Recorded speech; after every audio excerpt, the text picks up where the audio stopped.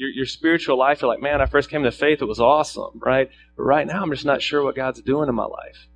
Many of us get there. All of us, I would say, get there at some point because the Christian life is characterized by ebbs and flows. It's characterized by triumphs and hardships. There are times where you feel God's pleasure, and then other times you think God is absent as you look around your life and say, where's God in this time of suffering or this time of confusion, or things are not going the way I thought? I'm a Christian. My life should look different.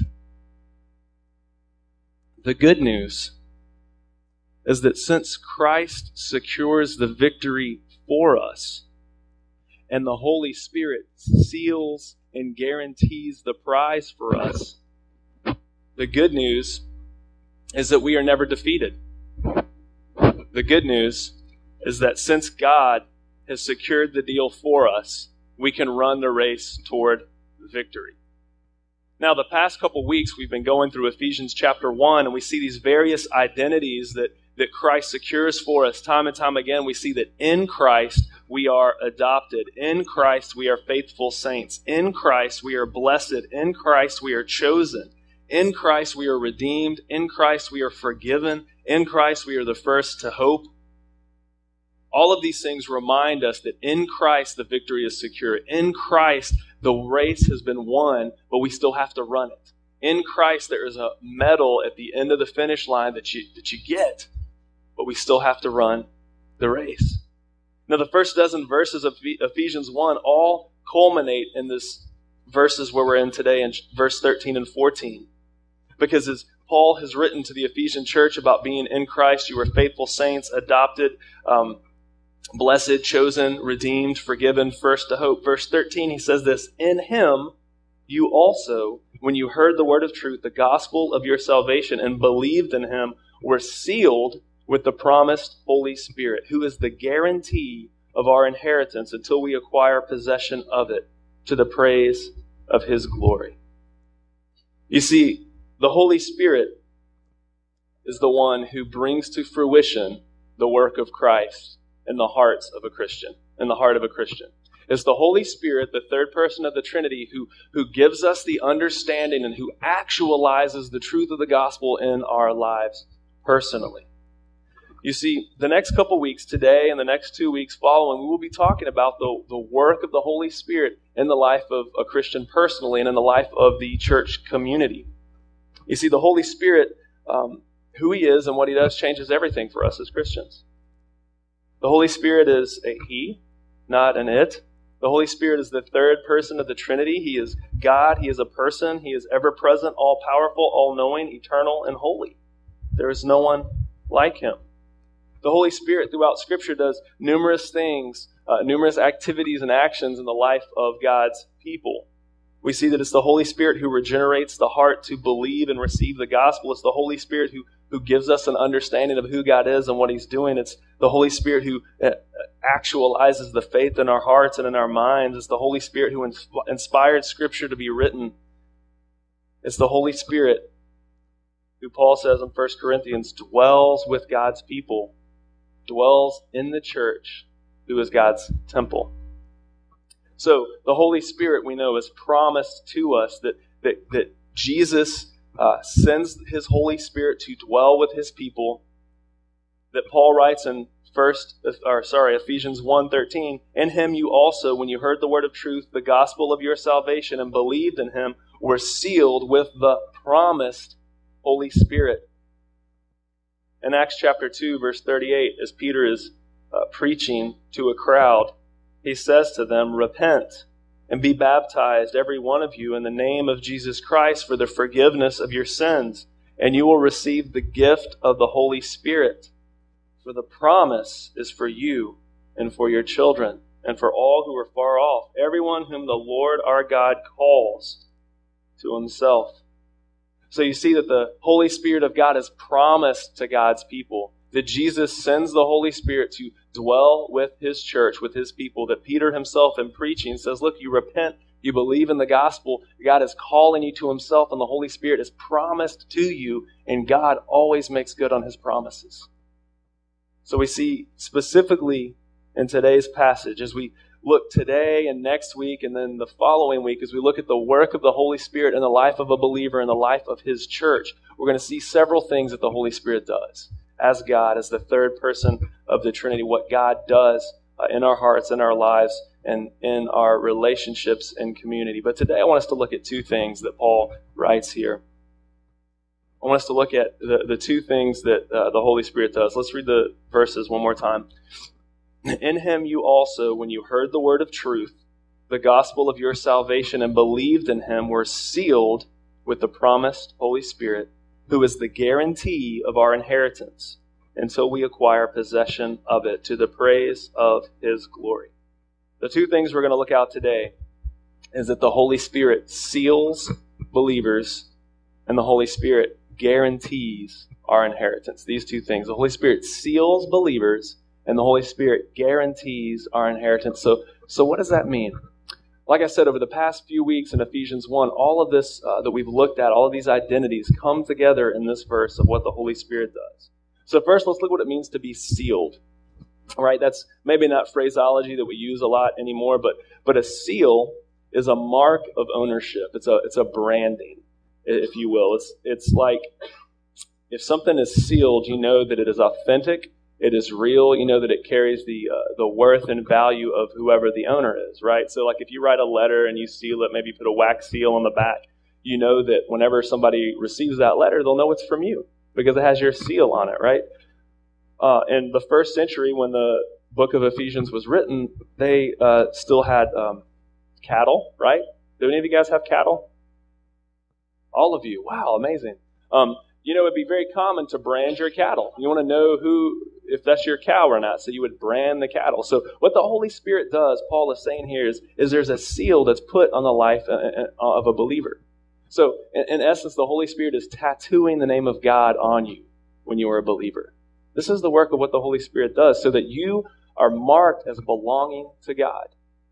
Now, this is a great reassurance for you and I today as we've looked through the first chapter here that time and time again we are called God's children, that we have been adopted, forgiven, redeemed, chosen, that we are considered faithful saints, that we are blessed by God. All of this comes to fruition in our lives when the Holy Spirit marks us as God's people. He puts this spiritual tattoo on us that says, this person belongs to me.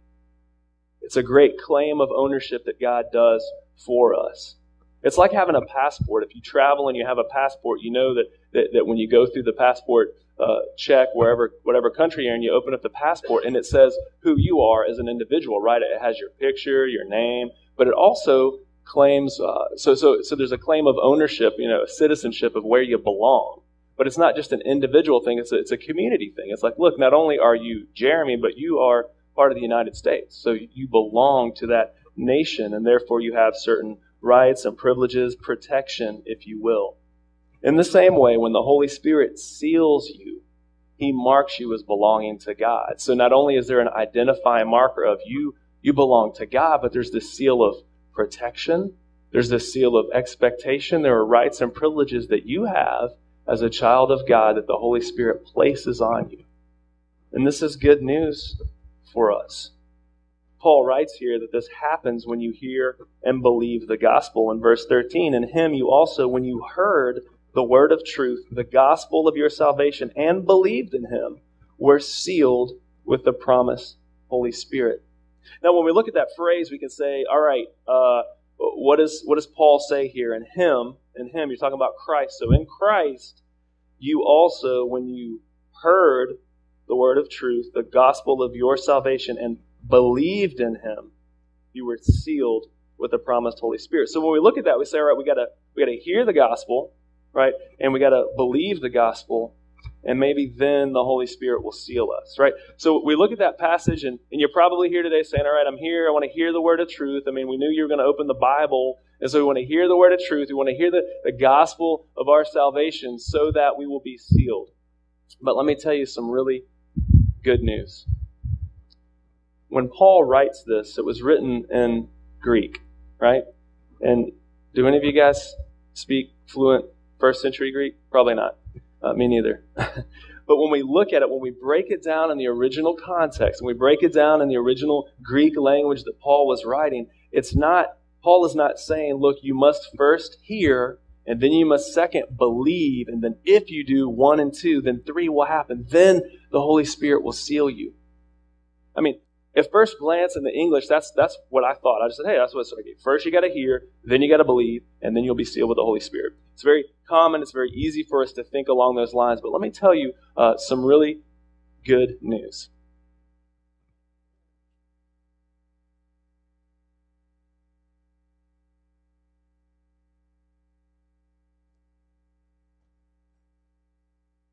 The second part of the good news.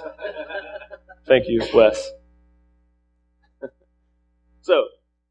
So at first glance, we can look at it and say, look, so we got to hear the gospel, right? And we got to hear the word of truth. And then secondly, we got to believe the gospel. And then if we do those two things, then the Holy Spirit will seal us, right? That's when I first glance at that, that's what it seems like it would be. But let me tell you really what the context is. And in the original Greek language, what Paul is saying is not that those two things have to happen as an antecedent for the Holy Spirit to seal the heart of the believer, but rather those things are two sides of the same action of God, right? So if you are hearing the word of God and responding in belief in the gospel, that is the Holy Spirit sealing your hearts for the day of redemption, right? So this is good news. This is exciting because if you're like me, you're thinking, well, I want to train really hard, right? The race metaphor, I'm going to train really hard so that I can run the race. So if I train, and second, if I run the race, then third, I will get that medal at the end of the finish line, right? That's the way we think. That's the way I thought this said. Like, if I hear the word of truth, and then second, I believe the gospel, then I'll be sealed with the Holy Spirit. That's not what it says at all. Really what it's saying is, look, the Holy Spirit seals your heart so that you will hear, so that you will believe the gospel. And in hearing and in believing, that's the Holy Spirit sealing you. So if you hear it and if you believe, He sealed you. You don't have to do those two things in order to be marked as belonging to God. If you're hearing and believing, you are being marked, right? That's good news for us because we walk in here with our ideas of maybe faith and how we should live our lives, thinking, well, I got to do X, Y, and Z so that God will approve me. I have to live a certain way, otherwise God's going to be mad at me. Like if I stand before God and I don't have this great resume of my life, then I'm going to stand before God and God's going to say, shame on you. Not at all. The beauty of the gospel of our salvation, the word of truth, the gospel of our salvation, is that God has saved us, not that we have to work for our salvation. I mean, the word of truth, the gospel of our salvation that we believe is that God has done that rescue for us. So He's saying, look, the medal is secure, the finish line is there, you're going to get a reward, and you're going to run because you have that reward secured for you. You're not running so that you will get it. You're going to run because it's already yours to have. Because you belong to me. Because I have adopted you. I have chosen you. You are faithful because I have redeemed you. That's the beauty of the gospel that we see in the first chapter of Ephesians here. Is it's the Holy Spirit that gives us ears to hear and minds to understand this good news. That God, as a loving Father, since time began, enacted a rescue mission to save you, to save me, to save us, to gather His people, to gather His family. That's why I love the language of adoption. We see here that God is saying, look, I'm going to grab this great, beautiful, dysfunctional family, and I'm going to love them as dysfunctional as they are because I'm God and I'm good, and they're a mess, but I love them anyway. And the Holy Spirit comes and says, you are approved because of who God is, what Christ Jesus has done for you. And the Holy Spirit's saying that's what you need to know. You belong to God. So the Holy Spirit seals us as we hear, as we believe, as we hear the word of truth, as we believe in the gospel. That's the Holy Spirit sealing us for the day of redemption, putting the medal on us as we run the race, saying you are approved, you are accepted, you are authentic. And in so doing, you are part of this community of faith, of a family, that you belong to God. You are free. You are rescued from Satan, from sin, from death, from the wrath of God. When you hear the word of truth and you believe in the gospel of your salvation. I love what he says here, when you believed in Him. Right? Verse 13 is important that when you believe in Him, it's not just belief is relational trust. So I love that Paul is saying, look, the gospel of your salvation, you hear the word of truth, it's not just theological constructs and ideas. I mean, when you hear the gospel of your salvation, it's not just facts or maybe, ethics that you receive. That's part of it. But at the end of the day, the gospel is good news. It's belief in a person, in Him, in Jesus. It's ongoing relational trust in who Jesus is and what He's done for us. And so the good news of the gospel of the Holy Spirit, who was promised to us by God Himself, sent to us by Jesus, who enacts in our hearts this good news, is that we hear the gospel, that we hear the word of truth. We believe in this good news because God is saying, you belong to me. And let me just tell you the good news of my acceptance of you. And that's reason enough to run with joy. It's reason enough to run together. So, friends, as we look at what it means to be sealed by the promised Holy Spirit, I want to ask you, where do you find your identity? I mean, where are you placing your trust, your faith, your security? I mean, maybe it can be, good things like great propositional ideas. I mean, philosophical ideas or ethical living or moral living. But friends, let me tell you, the good news of the gospel is while those things are good, the good news of the gospel is that you belong to God because Jesus has rescued you. And that the Holy Spirit marks you as belonging to God. And this has great implications for us for eternity. Yes, one day we will all stand before the Lord and God will say, He will look at you and you'll look at Him and you don't have to bust out your resume and say, will you accept me because I did such and such. I went to seminary, man. I started a church. Will you accept me, Lord? But rather we can stand before the Lord and He'll say, you belong to me because I rescued you. And the Holy Spirit has tattooed you as belonging to me. So you're in. Come on. Enjoy the feast, right? That's such good news. But this also has implications for us here and now. Because our identity here and now is that we have been sealed by the Holy Spirit. So this changes how we live here and now. Which brings me to the second part. All right, the first part is that the Holy Spirit seals us.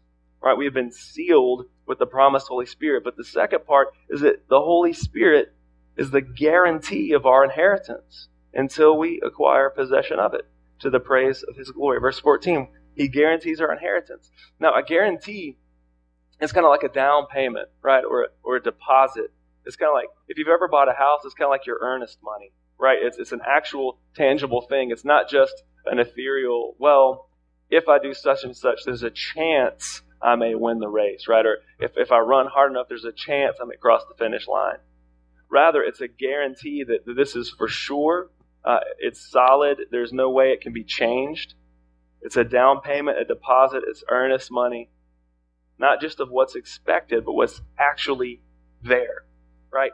So, for the Holy Spirit to be the guarantee of our inheritance, it's not only a promise that we cling to, saying, okay, when I die, there's a promise that I'll get to be with Jesus in heaven forever because the Holy Spirit has marked me. Is that true? Yes. But also, it's kind of a foretaste of a here and now thing. Meaning that because we have been marked with the Holy Spirit, because there's a guarantee, there's actual experience, a glimpse of what's to come that we experience here and now, right? For example, a couple weeks ago, there's a favorite band I had back 12, 15 years ago, a band called Further Seems Forever, right? And I loved this band back in the day. They were jamming, right? They were good. They played in Augusta at the Capri, right? Way back in the day. You guys remember the Capri? Right? So they played, way back in the day at the Capri. They were awesome. And a couple months ago, I saw online that they were going to release a new album, right? I was stoked. I was like, man, either it's going to be really good or it's going to be a nightmare, right? It can either be horrible or it can be really jamming, right? And so the album came out a couple weeks ago, but weeks before the full album came out, they released a video and a single. And so I downloaded that joker the second it was available. I was like, boom! And it's great. And so for weeks, I was like, I had it in my iPod, man. I was running and listening to the Further Seems Forever single, So Cold. Great song, right? Go listen to it. And so for weeks, I was hearing that one song over and over again, and it just hyped me up, pumped me up, so that on October 22nd, when the album was released, I downloaded the thing right away. And the album delivered, right? the first single they released was a foretaste of what was to come. The first song that they made available was a guarantee. It was a glimpse of what they'd already recorded. Right? They recorded the album months ago, but they said, look, we just want to give you a foreshadow of what's to come. Right? And yes, it delivered. You get the whole album, and it's jamming, right? It's great. Everybody should go download it, right? It's good. In the same way, the Holy Spirit being our guarantee of our inheritance is not just some ethereal thing that you have no idea of what's to come. Right? When Jesus says, look, I've gone to prepare a place for you, or God the Father says, look, I'm drawing you in to be my family, the Holy Spirit is a promised guarantee of that inheritance. And it's not just something of like, well, you have to just trust me that you belong to God and you'll experience it maybe later. Right? It's not some ethereal thing far off. It's something that the Holy Spirit, as our guarantee, gives us a little foretaste of now. Right? And it's hard for us to understand. We live in a broken world. Like, the world's not perfect. Our relationships are not perfect. Our faith is not perfect. But we get tastes of God's goodness in the midst of those things. In the midst of life, in the midst of relationships, in the midst of our journey of faith, we get a little bit of taste of God's goodness along the way. And what that is God's Holy Spirit saying, I'm just giving you a little bit of the guarantee that's what's to come. Right? I'm giving you a little releasing the single from the full album, if you will, along that analogy. You see, often we can kind of compartmentalize our faith to be something that's like either in the past or in the future, but we forget the middle ground, right? It's like the starting line and the finish line, but not like the 8 to 12 miles in between. You with me? Like that's often what our faith is. We say, well, I became a Christian at age 8. That was me. I was age 8. I prayed a prayer. I was baptized in a creek in Kentucky, and boom, I'm in. So I'm going to wait until I die at the finish line, and then I'm with Jesus, right? Okay. Finish line, starting line. But in the middle, the whole time, God is saying, look, there's a way you're going to live based on who you are. You've been sealed, right? You've been identified. You have been marked as my child. So therefore, that 8 to 12 mile stretch, you got to do something with it, right? There's a guarantee of your inheritance. So your motivations are going to be a little different now because you're running the race still because you've won, right? Christ has won it for you. There's a medal. There's some Gatorade at the end, a banana, right? You're going to run the race and you're going to get there. But in between, you got to run because you belong to God, because the prize has been secured, because there's a guarantee. And while you run, it's going to be fun. It's going to be hard, but it's going to be fun.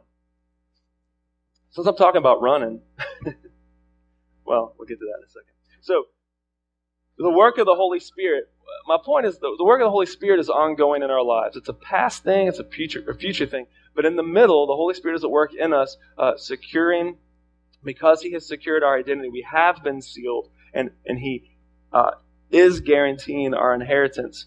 We live a little differently as we go. And how that works out in our lives happens in the context of community, in the context of relationships with one another. Because the Christian life, the Christian race, so to speak, is not a race that's run solo. It's not something you do alone. It's something that is experienced in the context of community. For example, you got to forgive me, I keep going back to the race thing because I was just so happy to run yesterday. I have a cold and I ran.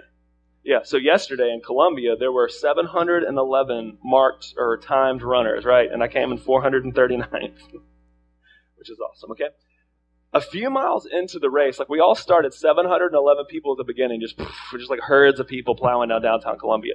But you get about 4 or 5 miles in, right, about maybe 40 minutes into the race, people kind of start branching out into like little coagulations, you know what I mean? So like there was this one stretch of road where you could see probably 2 miles ahead. And it wasn't just a stream of people, and it wasn't just like a steady single line of people, but there were like little groups of people, like maybe 15, 20 people kind of running in herds, right?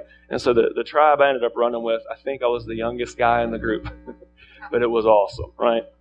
There were like little gray-haired men and gray-haired women, and they were just like, keep it up, boy. And I was like, thank you. You know, just trotting along, camelback, little hat on, listening to Further Seem Forever, right? Just trucking along. But see, the beauty of it is when you get collected in the groups, I mean, we were all going to the same goal. We were all going to get there. We had different little paces along the way. At one point, we were going through a neighborhood and a dog ran out, right, and didn't attack the person, but it kind of startled the person and she kind of tripped a little bit. Another point, this dude was trying to give like high fives to everybody and he almost tripped a dude. And I was like, dude, get out of the way. But the beauty of it is that we were running kind of in groups together, so we were kind of spurring each other on, right? And we all started together. We all will end eventually and get there, but along the way, we have little groups of people that encourage us. And if you trip, you kind of help the person up. You kind of say, come on, do you need some water? Can I help you? In the same way, the Christian life is meant to be like that. Like, it's not a solo race. You don't just dart and leave everybody in the dust, even though you may be awesome like that. Nor are you left behind like crawling to the finish line. But rather, God in His providence gathers us together into a family. I mean, Ephesians 1 tells us that we are faithful saints together in Christ Jesus, that we have been adopted into a family. Not adopted individuals, but we've been adopted into a family. We have been redeemed. That means to be free, to be together. Here, the Holy Spirit marks us. He seals us, identifies us as His children. But when the Holy Spirit identifies you, He's not marking you solo, like you are my guy, you are my girl. He's saying, look, you are my child, and you're part of the other people that have also been identified as my children. All right, and so it's this bringing in this marking of being in a family, of a community. And there's great beauty in that, because the race starts like that. By God's grace, the race ends like that. But in between, let us not forsake the fact that we have a community to run with. Right? We lean on each other. Our imperfections, our flaws, whatever it may be, God has given us each other to run this race with as a foretaste of what's to come. That's why I think Christians need to have the best parties. Right? I mean, you should have the best party, and you should have the relationships that are the most seasoned with grace. Because this is a foretaste of what's to come. Like when we get to heaven, there's going to be like this huge feast. It's like, Scripture tells us it's like a marriage supper, like it's a wedding party. There's going to be food everywhere. There's going to be people all over the place. And so we should have a little foretaste of that now. Like somebody throw a party and make sure it has good food there, good wine, good cheese, good music. And the relationships we have are filled with grace, because that's a foretaste of what we have in Christ. You with me? Of course you are. As we wrap it up, let me say this. The two things we looked at today, the Holy Spirit seals us. That's an identity marker, both here and now and in the future. The identity marker being sealed by the Holy Spirit is a personal thing. You have been marked. If you are a Christian, you have been marked. But it's also a community thing. He is marking us as His people. He is stamping us with His approval, His acceptance, His authentication. It's something that God does by His Holy Spirit. He seals us. But secondly, He is the guarantee of our inheritance. It's a promise of what's to come that we experience a little bit of now. Not in its entirety, but a little bit now, a foretaste of what's to come. So how does that shake out for us as Redemption Church? At Redemption Church, we often say our purpose statement is gospel community mission, right? We want to experience personal redemption in the context of a community on mission with the good news of Jesus. That's why we exist. We exist to experience personal redemption in the context of a community on mission with the good news of Jesus, the gospel, right? So how this applies to us personally is that we hear and believe the gospel, right? We do this every Sunday. I mean, verse 13 says, "In Him you also, when you heard the word of truth, the gospel of your salvation, and believed in Him, were sealed with the promised Holy Spirit." Every Sunday, by God's grace, we come in this room, in this cafetorium, and we hear the word of truth from the Bible, right? We need to hear it. And we hear the gospel of our salvation. Why? So that we may believe in Him. Belief is not a one-time thing at the starting line, friends. It is an ongoing pace of running that we do. That's what belief is, ongoing relational trust in Jesus. And so when we gather together, it's a celebration of this personal redemption that we have. We are hearing the word of truth, the gospel of our salvation. So as we do that, the Holy Spirit is sealing us. He's marking us. He's shaping us to be His people. We do this in the context of community like this. When we gather in worship gatherings on Sundays, we have missional communities that meet throughout the week in people's homes. It's important for us to be in community together as we hear and believe the gospel time and time again. We have DNA groups. This is for discipleship, nurture, and accountability. We want to get you on one of those. If you're not, it's a group of 1, 2, maybe 3 people where you get together periodically and just impress this good news on each other's lives. You talk about your hardships, your doubts, your fears, your struggles, and you just push the good news of Jesus into each other's lives. We have friendships that are forming. This is all part of God sealing us, of God sealing of us by His Holy Spirit. And this is all experiencing the guarantee of the inheritance that's to come. And this is such good news for us. So friends, as a time of response, I want to ask a few things of you. First, by God's grace, you've heard the word of truth. And you've heard the gospel of your salvation. So as a time of response, I want to ask us all to respond in belief and just faith and responding in trust in Jesus and responding in repentance of sin or self-sufficiency, thinking, well, I can run this race on my own. That's not right. That's not good. So repent of that self-sufficiency. Repent just means to change, to turn. And so ask that God would change us from self-sufficiency and isolation and to bring us together as a community, that we would repent of our sin and trust, believe the work of Jesus.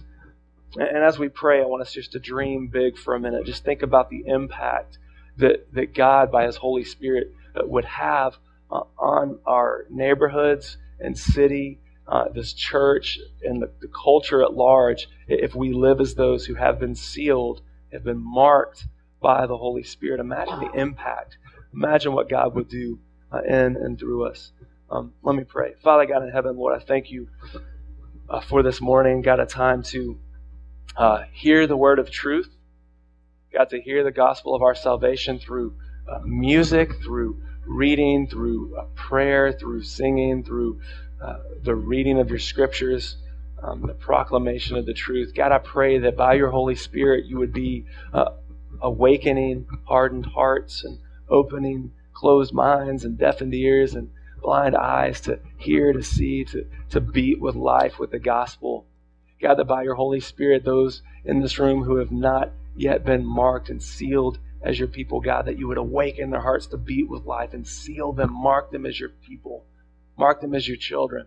God, for those of us who have experienced faith and the gospel, Lord, I pray that this sealing of our hearts would be an ongoing beating of faith and running with joy alongside other Christians, believers, that we would be thriving as a community of faith, experiencing the goodness of you, God, that we would be running with joy, that we would be living out this good news in community and on mission together. So God, I pray that you would work in our hearts and our minds and our lives and our relationships. God, we thank you above all that you are good. I pray that in all things you would receive all the glory, that we would receive great joy, and that the good news of Jesus would go forth from this place to our communities, families, the city, the state, the nation, the world. Thank you in Christ's name.